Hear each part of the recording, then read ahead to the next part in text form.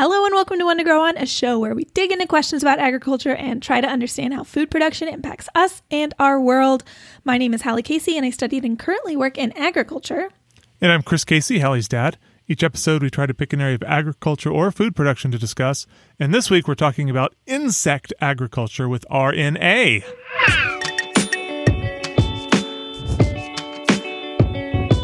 So today on the show, we have Robert Nathan Allen, who is also known as RNA. He is the founder of the Austin nonprofit Little Herds, which provides public education about the benefits of edible insects. And he's also a bug ag consultant to companies and organizations, in addition to many other amazing endeavors and accomplishments in both bug ag and food access work and beyond. I'm so excited to have him on the show. Welcome, RNA. Welcome. Thank you so much. This is a pleasure. So I gave a little bio there, but it was really short. I was wondering if you could tell us a little bit more in your words what you do, a little bit about yourself. Just what's the story? Sure. Yeah. 8 years ago, I was a bartender. I had a poli-sci degree that I wasn't using very well. And my mom sent me a video as a joke about eating insects. And she said, "This looks like something that you and Dad would try, but no thank you." I thought it was so fascinating. I really dove down the rabbit hole and just started reading everything I could find about it. And in 2012, there really wasn't a lot of accessible information about insects as a food outside of dense academic articles. And so I was really interested in bringing this as a food to Austin and learning more about it. And that really led me to starting Little Herds as an educational nonprofit to provide information to the public, to parents, teachers, entrepreneurs, researchers, policymakers, to help dispel misunderstandings and misconceptions about insects as a food source or a natural resource, and to really highlight how it is a resource efficient and nutrient dense. Very, just a livestock option that we've really kind of ignored for far too long. Now, it's called Little Herds, but I'm thinking now about, a group of geese is called a flock and a group of crows is called a murder.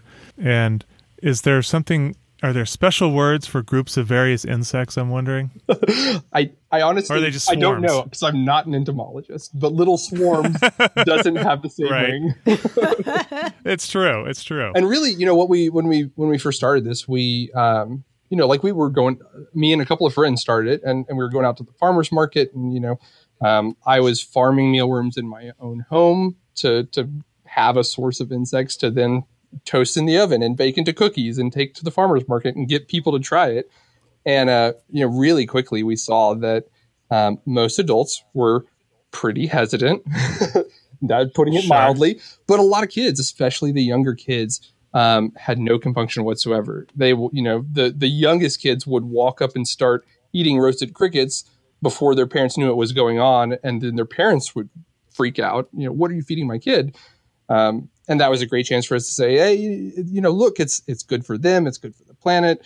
They obviously love it. Imagine if, other vegetables and other healthy foods were this easy. And we can grind it up and put it in their breakfast cereal.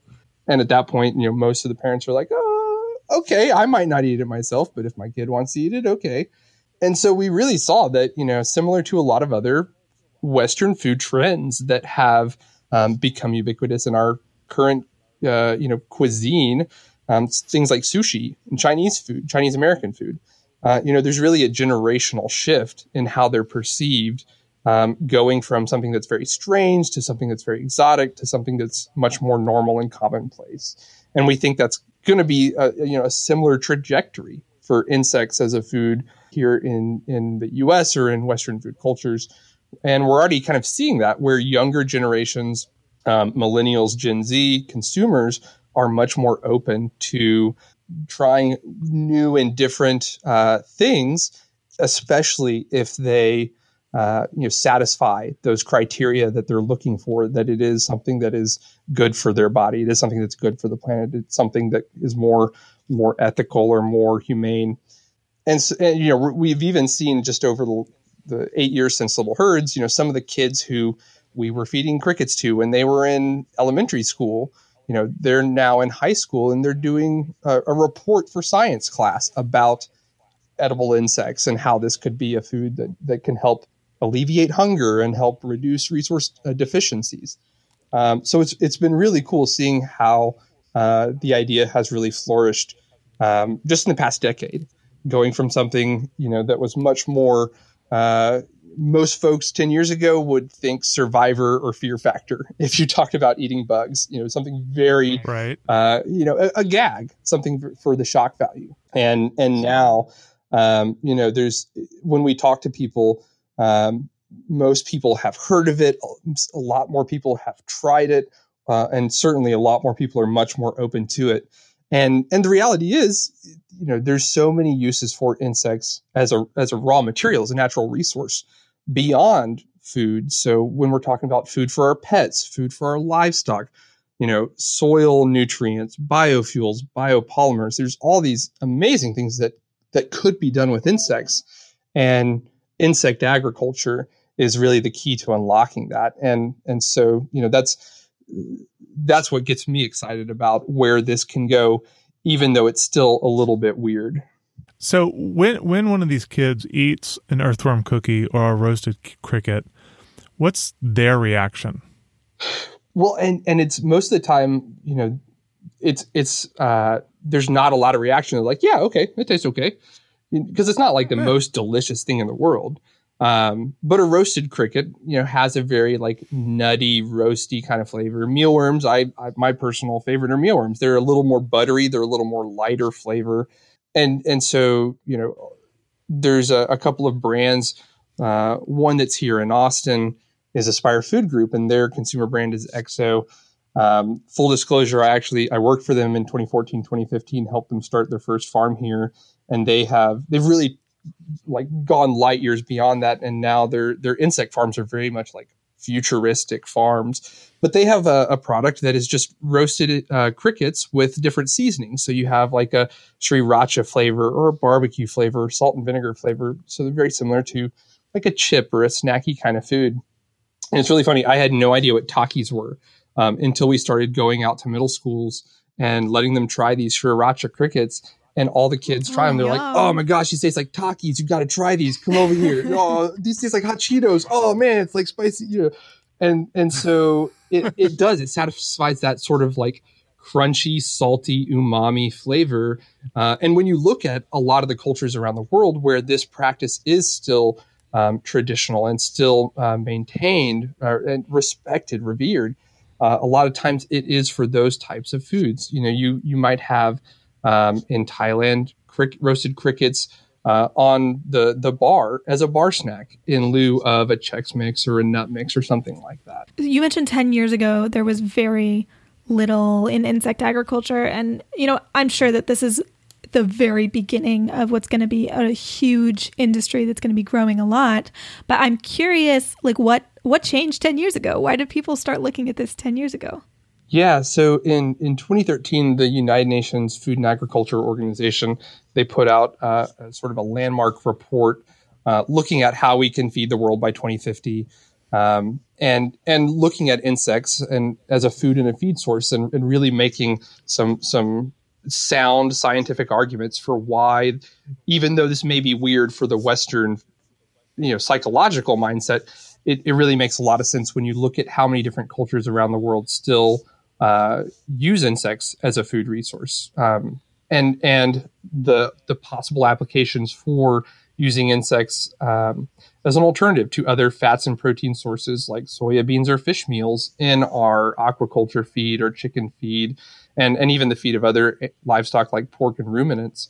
So this report from the UNFAO really validated it. And there was a ton of positive media reception, and kind of that report really inspired a lot of the entrepreneurs who are now, taking products and putting them to market, or refining the technology behind farming the insects, how to use sensors and automation and mechanization and robotics to make it a more efficient farming process.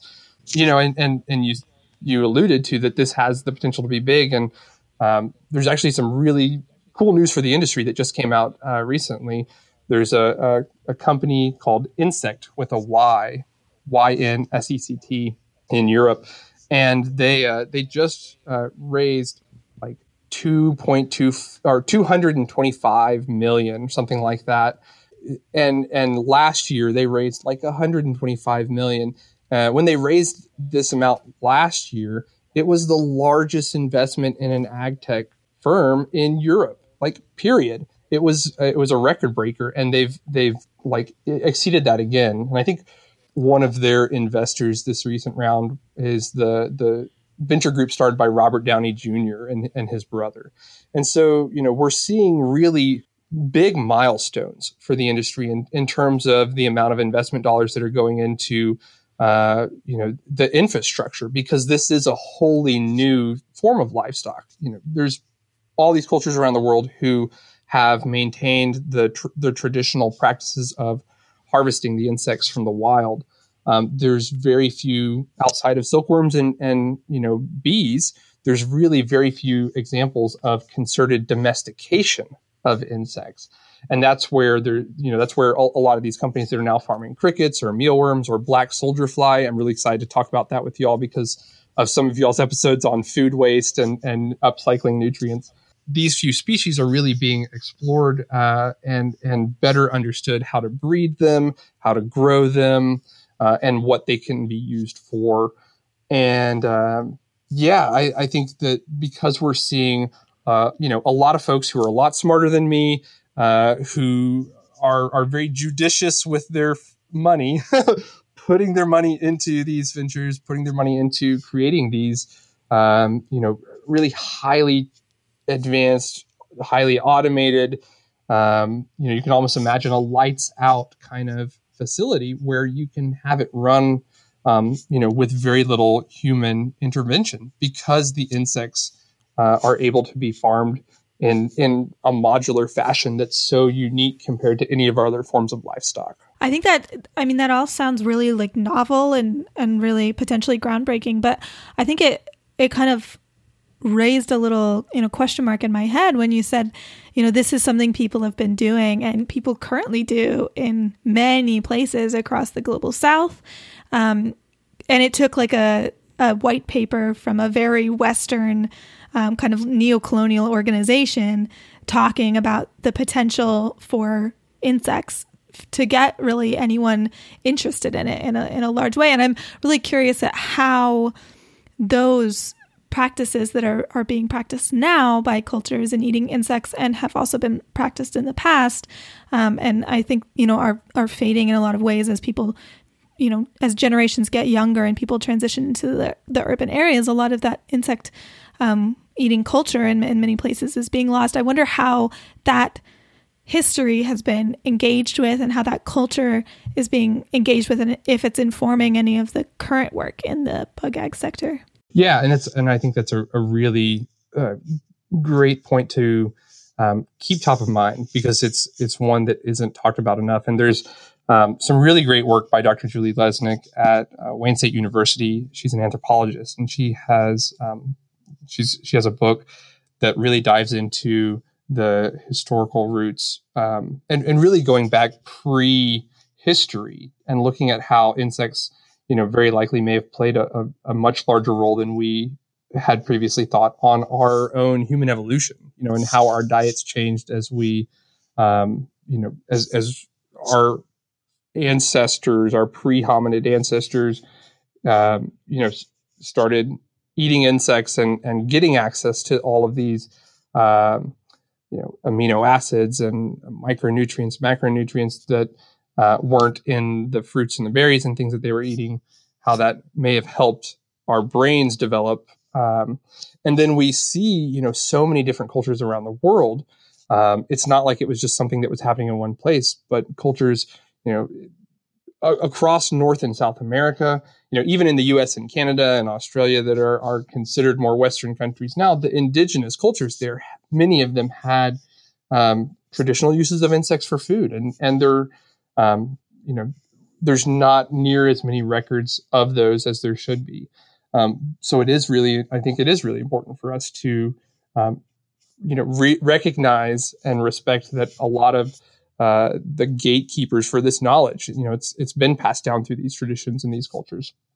And one of the things that was really interesting, inspiring for me very early on was conversations with people in Kenya and people in Cambodia and people in Peru, just through the internet back in 2012, 2013, and hearing anecdotally from them about the way that their culture perceived that tradition of eating insects in light of the way that Western food culture has really colonialized their diets.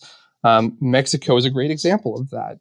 Oaxaca in southern Mexico has hundreds of species that are consumed, and it's very much a beloved food there. Chapulines, grasshoppers, especially, and escamoles, the ant eggs, but things like chinequiles and gusanos, the agave worms.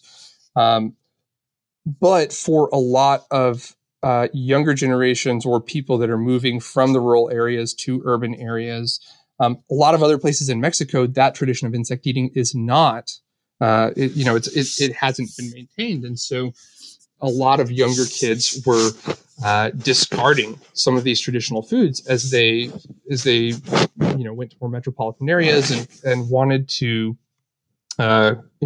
consume a lot of the unhealthy foods that the Western food culture has exported. And so there's something really, I think, really exciting about the potential for recognizing this as a food that should be valued. The grandmother, the grandfather, that were eating insects, they were right. Turns out they're incredibly nutritious. They're incredibly resource efficient. It's something that we should all be eating. And it's Western food culture that's silly, and for not realizing this and for losing touch with this. And I think if that allows us to, help some young entrepreneurs recognize that it's something that's a tradition that should be cherished, by them seeing that it's, something that's consumed by a famous musician or a famous athlete or, a famous actor or actress, then I think that's a way that we can try to help right some of that wrongness. Because a lot of the reasons why Western food culture doesn't use insects as a food is really rooted in colonialism and othering of other cultures. And, when Europeans went to other places and saw people eating different foods, they said, oh, this is what other people are eating. This is barbaric, or this is low class. And that's wrong. And so if we can help correct some of that, then we should. And so I think it's really important for us to, highlight where these traditions, where these recipes, the people and the culture that they come from. Yeah, even I think it was about 20-ish years ago was the Beijing Olympics. And I remember at the time there was this graphic passed around that was clearly trying to keep people from getting too excited about it. And one of it was like a picture of food stalls with insects like beetles and stuff. And I don't even actually know if there are cultures in China that eat insects. But, the caption was, and look at what they eat. Mm-hmm. Yeah, absolutely. It was very clearly not about the insects. And I say that, but it's, just like Mexico, just like so many different countries, there are some people that eat insects and there's some people that don't. And that's totally okay. There's some people that eat asparagus and there's some people that don't. There's some people that eat pork. There's some that don't. There's some people that eat shrimp. There's some that don't. There's no one thing that everybody eats. But I think it's really important to note that because, if you talk to someone from northern Mexico, they are not going to think that a grasshopper is something that is food necessarily. But if you talk to someone from southern Mexico, they may. So I have another question for you. And this is, I think, something that I, as a member of the industry, have been thinking a lot about internally.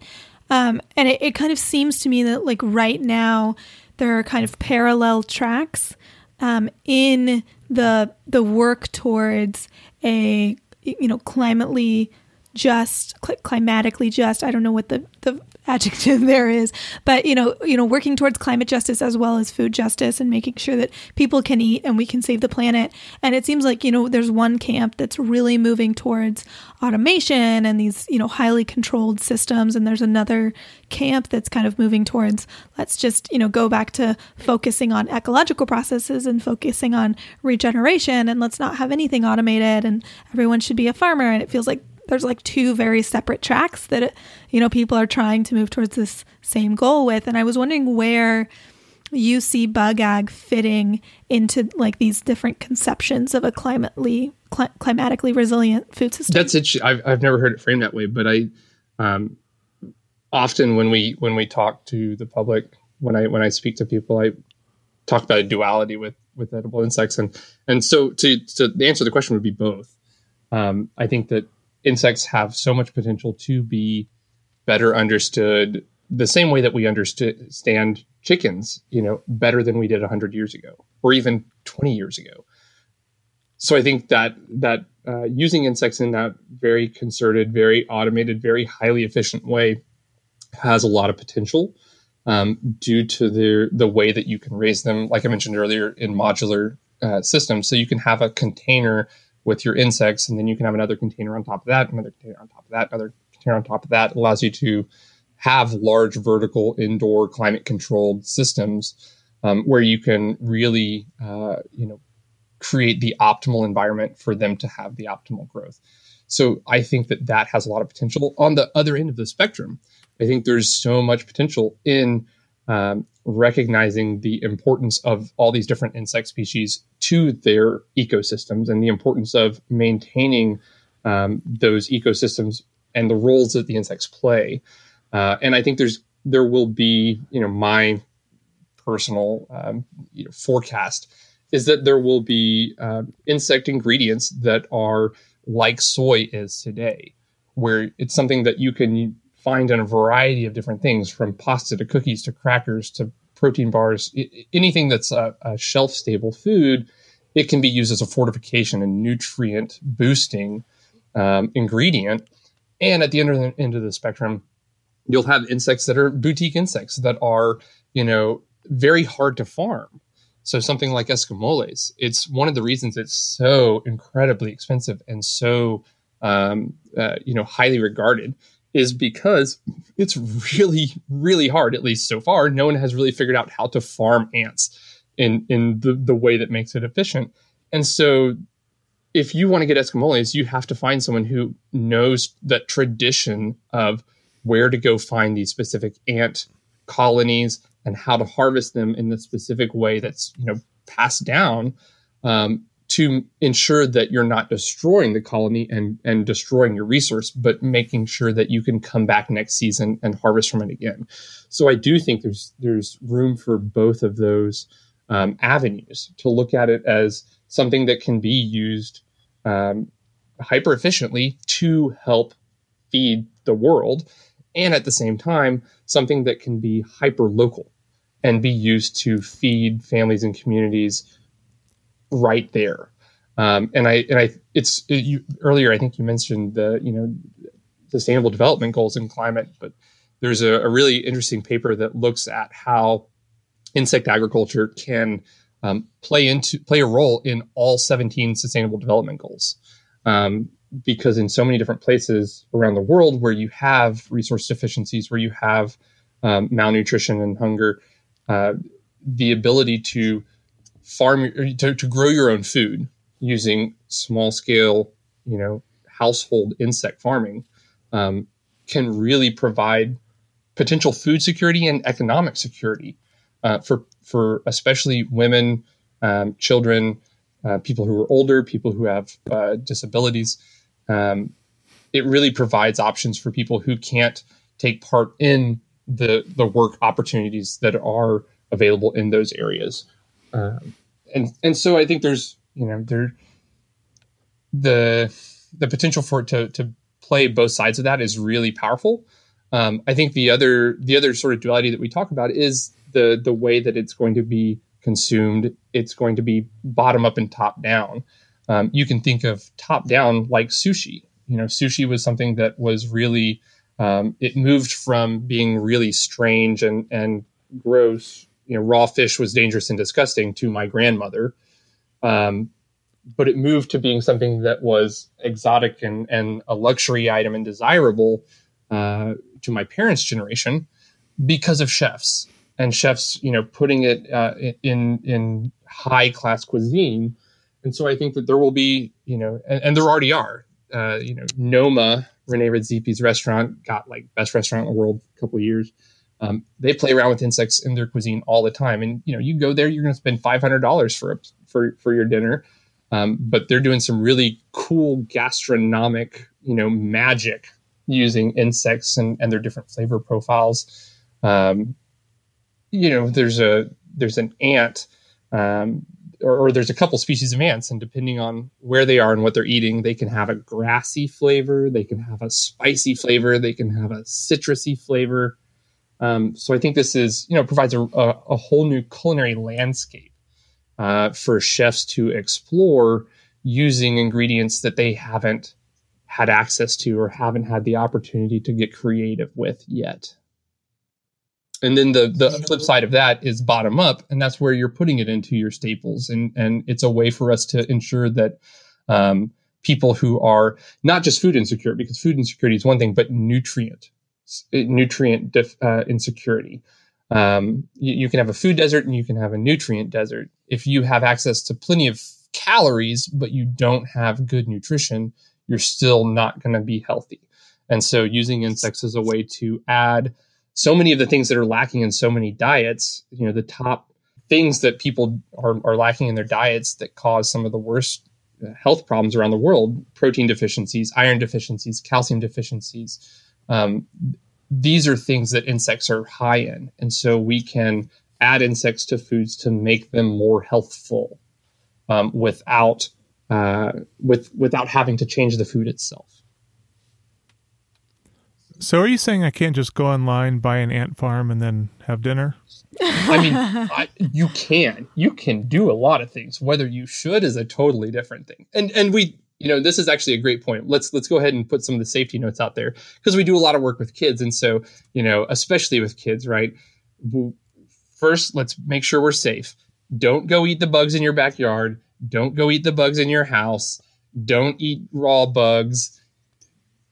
These are things that you should not do because you could get sick. It might not taste good. You don't know where they've been, what they've been crawling on, what they've been eating. You can, if it is part of your culture, if you are with someone who understands the traditional knowledge of which insects are safe to eat, which ones are not, which ones are good, which ones are not, how to find them, then by all means. But if you don't, then we recommend that you get your insects from someone who's farming them specifically for food. And the FDA provides clear guidance that if you're going to be selling insects as food, then they need to be farmed specifically for food. They need to be, raised in approved feed with approved feeds, and you need to adhere to your good manufacturing practices for how to process them and package them and transport them and sell them. So yeah, you should always make sure you know where your bugs come from. And if you have a few allergies, then you might want to consult with your doctor first, because insects are arthropods, similar to shellfish. Their exoskeletons have a lot of the same proteins as shrimp shells, crawfish, crab, lobster. So if you have a shellfish allergy, you may have a reaction to insects. There's still a lot of research that needs to be done. There's a lot of correlation. There's not really clear causation. And anecdotally, we have talked to some folks who do have shellfish allergies who can eat insects, and they're fine, and others who don't have a shellfish allergy and have some sort of reaction to insects. So talk to your doctor if you have allergies like shellfish. If you have a dust allergy, a lot of times there's a lot of dead bugs and bug poop in dust. So make sure that you don't have food allergies. We want to make sure that someone else is safe. And so if you're going to surprise someone, make sure they don't have a food allergy. And then beyond that, it's really, be kind to your body, be kind to the planet, be kind to the animals. This is something that's healthy. This is something that is very water efficient, very space efficient, produces few greenhouse gas emissions compared to other forms of livestock, and is feed efficient, and really compared to other forms of livestock, it's an animal that we can raise in a very a much more humane and ethical manner. So these are the things that we try to make sure that kids know when we're talking to them about this. So it certainly is something that your listeners should know too. So we've been talking throughout about this, but what are some of the most common misconceptions you get about insects and insect ag? I think the most common ones, which I'm seeing less and less often, are like, oh, is it going to be squishy and gross? People go to Hakuna Matata, slimy yet satisfying. Oh, yeah. Totally. But those bugs looked delicious. Like, I feel like so many kids were Disney, like, right? I could get with that. Pumbaa looks like he's having a blast. But people, you swat a bug and it makes a splat. That's what they're thinking. And then when they try it, and it's really much more akin to a toasted sunflower seed or a roasted soybean or chicharrones, it's this crispy crunch. So that misconception, or the idea that it's going to be something that is that's very like squishy. I think one of the other ones that we've also seen, at least I have seen less and less often, is the idea that, oh, well, other people eat insects in other countries because they're too poor to eat anything else, and that couldn't be further from the truth. That's one of those misconceptions or misunderstandings that we really try to correct. In reality, in a lot of places in the world, insects cost more than your beef or your pork or your chicken, and people choose to eat it because it's a beloved food, because they love the flavors, because they love the traditions. In a lot of cultures, they're seen as a very healthful food. It's something that helps you stay healthy. There's some cultures where specific insects are reserved for pregnant women or people who are recovering, because they're seen as something that's very helpful. And when you dig into the science behind it, you actually look at the insects and you see, well, they have an incredible, mono and polyunsaturated fat profile. They have an incredible amount of, bioavailable iron. You can see why those foods would be understood as healthful, even if the science of why isn't understood, which I think is really cool. So are insects a superfood? After listening to a few of your episodes, I'm so glad you. Yes and no. There's no such thing as a food that's like the be all end all, unless you want to consider like Soylent, which no thanks. That sounds like the worst thing to drink for the rest of your life. No, absolutely not. But it's something that is healthier than a lot of other options. It's something that is more resource efficient than a lot of other options, and it's something that can be included into a lot of foods and cuisines without even changing its texture, its taste, and just making it generally better. And so I think in that regard, I think that it's certainly more of a superfood than a lot of the ones that y'all have covered that have a lot of hype and are really just, it's considered a superfood because it's got a funny name and it's from another country. Right. But like all things, we specifically say insects are not going to save the world. They're not going to solve world hunger. They're not a silver bullet. They're a puzzle piece, and it's a puzzle piece that fits with a lot of other puzzle pieces in our agriculture system to make a better food system for the future. So, with insects, I can be taking unused food loss from the supply chain. I can take things like the spent grains from a brewery, or day-old baked goods, or the discarded bits from food manufacturing. I can take a variety of things that might otherwise, best case scenario, they're donated to a food bank. Second best scenario, they're composted. Reality, 95% of that, in a very optimistic scenario, goes into the landfill and is burned or buried and provides all these negative consequences. we can feed a lot of that stuff to insects. And some insects, because they're specifically designed to be nature's decomposers, they're really good at decomposing things. They're really good at taking all the stuff that is, that can't be consumed by other things. They're great at converting that into a very consistent fat and protein profile, with all these vitamins and minerals that are ideal for the things that we're raising and eating, whether it's our companion animals, cats and dogs. Anybody who's had a cat or dog play outside knows that they will eat a bug with no qualms. And insects, it turns out, the research is really showing this out right now. There's a company called Jiminy's that's just done some phenomenal research on the health benefits for dogs. It turns out insects are a fantastic source of nutrition for dogs. And the research points to cats as well, because they're obligate carnivores. Insects are an incredibly good source of fat and proteins for chickens and pigs and fish, because those things evolved to eat insects, among other things in their diet. So I think when we really step back and look at it as, it's not just about eating bugs.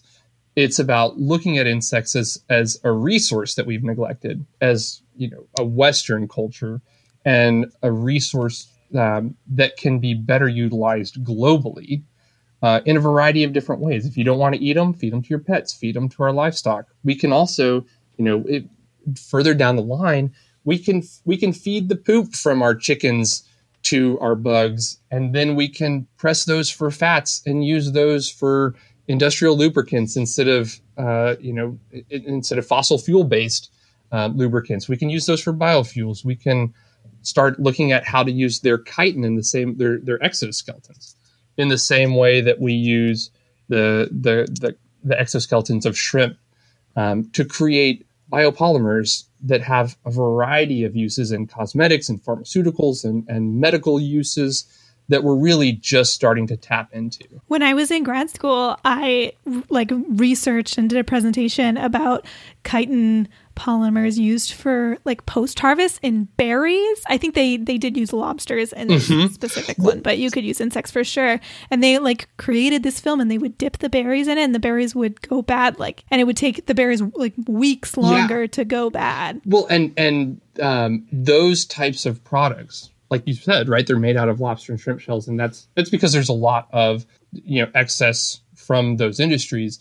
The unfortunate reality, at least from the research that I've done, is a lot of those products are produced in countries where there's very low labor costs, very little worker safety, and very few environmental safety restrictions. So a lot of times you have people that are using incredibly caustic chemicals, incredibly hazardous materials and processes to create these chitin and chitosan chitin products. And we need to find a better way to do that. And if insects can play a role in that, if we can, very efficiently raise insects at such a large scale that we have the ability to use them to make those products instead of utilizing slave labor and caustic processes, then that's certainly something that we want to explore. Are there certain insects that you feel are, more promising? Like if there's one that someone wanted to try, or you think is extra useful or anything like that? Do you think there's some insects that are more than others, or do we just 100% not know enough? Yeah, and I think the really cool thing is that we're still so early on in really understanding which insects are ideal for which uses. The reality is that there's probably insects in the Amazon rainforest right now that are even more nutritious and even more efficient than ones that we currently are using. But the few that are most commonly used right now, things like crickets and grasshoppers, mealworms, and black soldier fly, they all have kind of their specific ideal best case uses.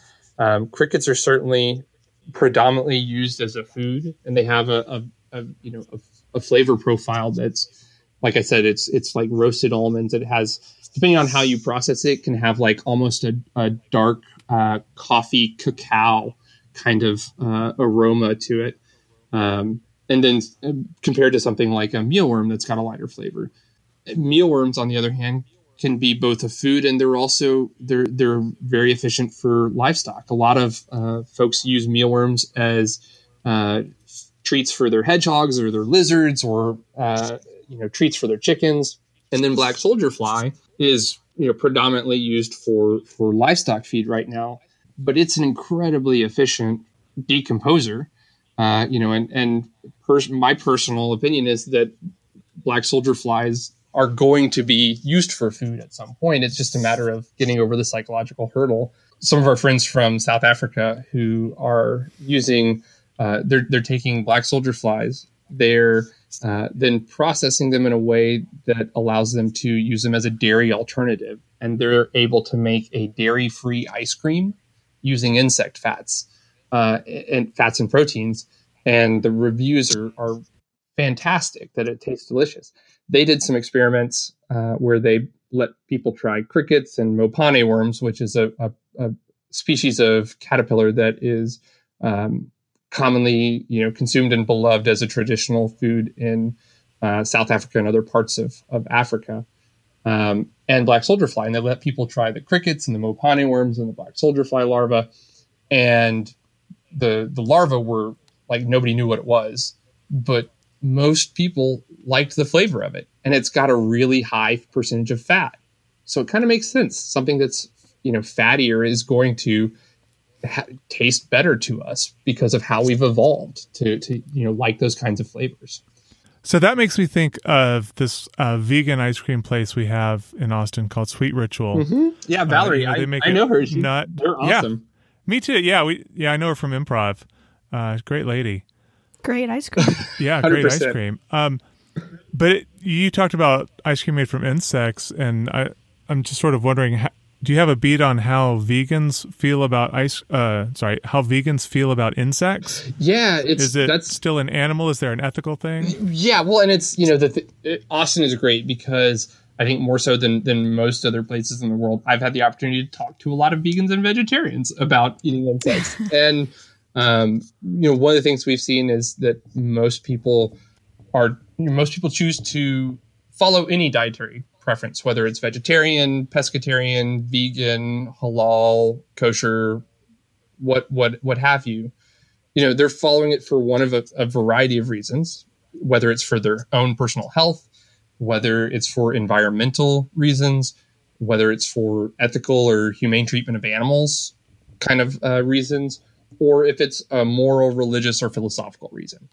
And if it's the last one, I have no interest in even trying to change your mind. Like, good for you. If more people ate vegan and vegetarian diets, we'd probably be in a better place right now. But if you are choosing what you eat because of health, the environment, or the treatment of animals, insects satisfies all three of those really, really well. And, from all the conversations you have with people, the vast majority of the time, vegetarians and vegans are either interested in trying it themselves, or they're interested in having their friends try it instead of other types of animal proteins. And then, of course, when you get to, if you're a vegan with a cat, you can't have a vegan cat food because cats are obligate carnivores. They have to have some of the things that you can't get from plants. So an insect cat food would be ideal for a vegan cat owner. Yeah, it's and we, one of our board of directors, he was a vegetarian, and insects were the only, animal protein that he ate. One of the founders of Aspire Food Group, the cricket farm here in Austin, he was a vegetarian for years, and insects satisfied his criteria, for why he chose to eat it. So everybody has their reasons, and I think insects do a great job of satisfying those. There's also some really interesting, depending on the group you're talking to, there's a lot of people that consider certain insects to be halal, groups that consider them to be kosher. So there really is, there's a lot, there's something for everyone, I think, with insects when you really start to dig into it. I don't know if either of you guys keep up to date on Instagram trends very much, but I'm going to call it The thing a couple years ago to be like the cool trend was a plant girl, and now it's a frog girl. That's like the cool thing to be. And I'm calling it the next trend's going to be a bug girl. It's going to be like these 20 somethings with their staghorn beetles, with their phasmids. It's coming. I'm going to call it. You can start a trend right now. I've got some great Instagram profiles to introduce you to that love to show off their pet tarantulas or their walking sticks or their meal. Entomologists who have like bug zoos, take care of bug zoos for universities, love to show off their collections. Gwen Pearson. She's amazing. We had a bug zoo where I went to grad school, and it was like my favorite place to take my friends and freak them out. Because like I had a lot of friends. I was a dancer at the time, so I had a lot of friends outside of agriculture. And so, I would take like my English major friends to go hold some bugs in the bug zoo, and they hated it. And it was so much fun. Well, and right there, like that's, we have this instinctual, in a lot of ways, reaction to insects. And that makes sense. There's a professor, Paul Rosen, his like nickname is the Godfather of Disgust. He's done a lot of research into the psychology of disgust and why certain things like gross us out. And there are some things that gross us out because they are evolutionary. Things like don't eat dirt. It's not good for you. Don't eat other people. It's not good for you. Don't eat your own poop. It's not good for you. And then there's other things that are cultural. Don't eat pork. Don't eat shellfish. Don't eat insects. And so, we have this psychological cultural enculturation around insects that they are scary, they're disgusting, they're gross, they're gonna get you, scream and run away. And there's going back to Dr. Julie Lesnick. She has some really great stuff about how the way that our Western Eurocentric culture, the way we treat insects, because in a lot of ways we're so much more removed from nature than other cultures who live closer to the tropics, where bugs are a part of reality. Here in Austin, I mean, don't get me wrong, I'm not going to try to tell you to go eat a water bug, but we've got some wicked big tree roaches, and I'm just used to those because I've grown up in Texas. They're still gross, right? But they're not going to freak me out the way that they might someone who's never seen one before. Can confirm. Had a friend from New York who was indeed freaked out by them. To be fair, they have really big rats there.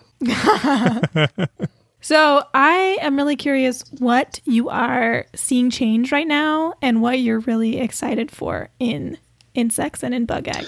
Yeah, I think the some of the things that I'm most excited for is some of the more like the behind the scenes more boring stuff that is really important on the regulatory side. If we go back 10 years ago, there were no clear regulations around using insects as a food or a feed. And so since then, the FDA has provided clear guidance on what you need to do to use insects as a food product. And they provide very clear guidance on what ways you can use insects in livestock feed. And so there's some things like it was only a few years ago that the regulations changed to allow some species to be used for chicken feed. You still can't use other species for chicken feed. You can right now you can use black soldier fly larvae for chicken feed. You can use it for aquaculture feed for salmonids, for salmon, char, trout, but you can't use them for pigs yet, even though the research shows that they're highly effective. You can't use them for catfish. So there's uses that, because the regulations haven't really caught up, that are still coming down the line. And we're seeing things like regulations around pets. You can't use insects in a cat food yet because no one's gone through that regulatory process.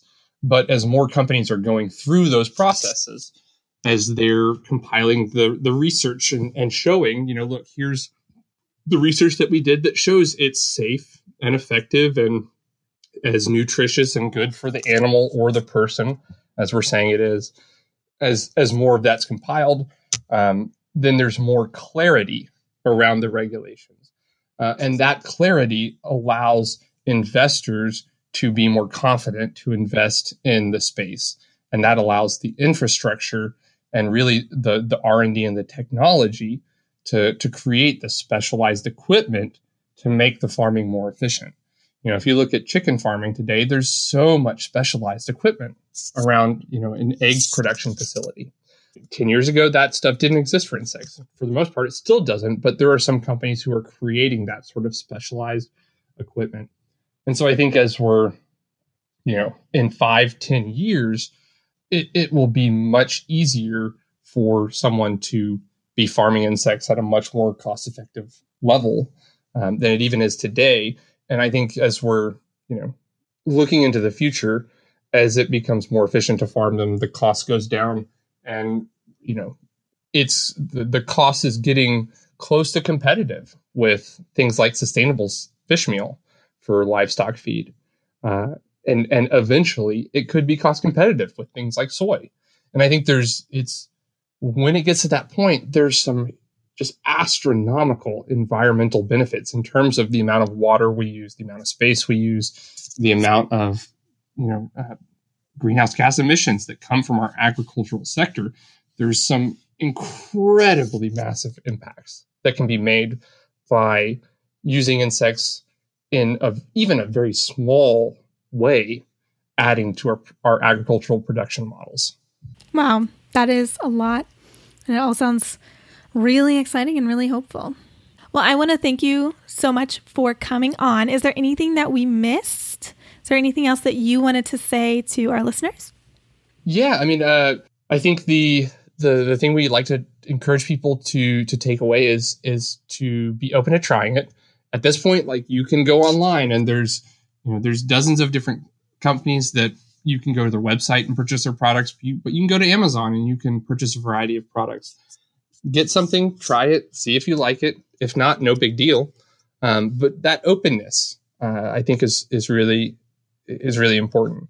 And I think there's, especially if you're interested in, your personal health and nutrition is really important to you, go look at some of the research and that is, has come out even in the last year or so. Dr. Valerie Stoll has some great research on pre and probiotic properties of insects and how insects play, into our gut biome. And there's some cool research in how, we have things in our gut biome that we've evolved that are specific to insects. So, if you're interested in your own health, and that's something that's really fascinating, go look at some of the nutritional properties of insects, antioxidant properties, their amino acid profiles, their fat profiles.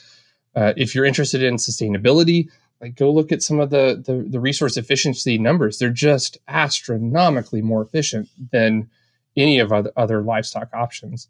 And the ability for us to farm them in that modular way that I described allows them to be something that we can take off this planet. So if you're looking into the future and saying, how are we going to be farming our food in a climate resilient way, in a future that is even more impacted by climate change than we are living in now, if we're having to farm under the sea or underground or on the moon or beyond, insects have a really big role to play there. And we're just kind of tapping into that.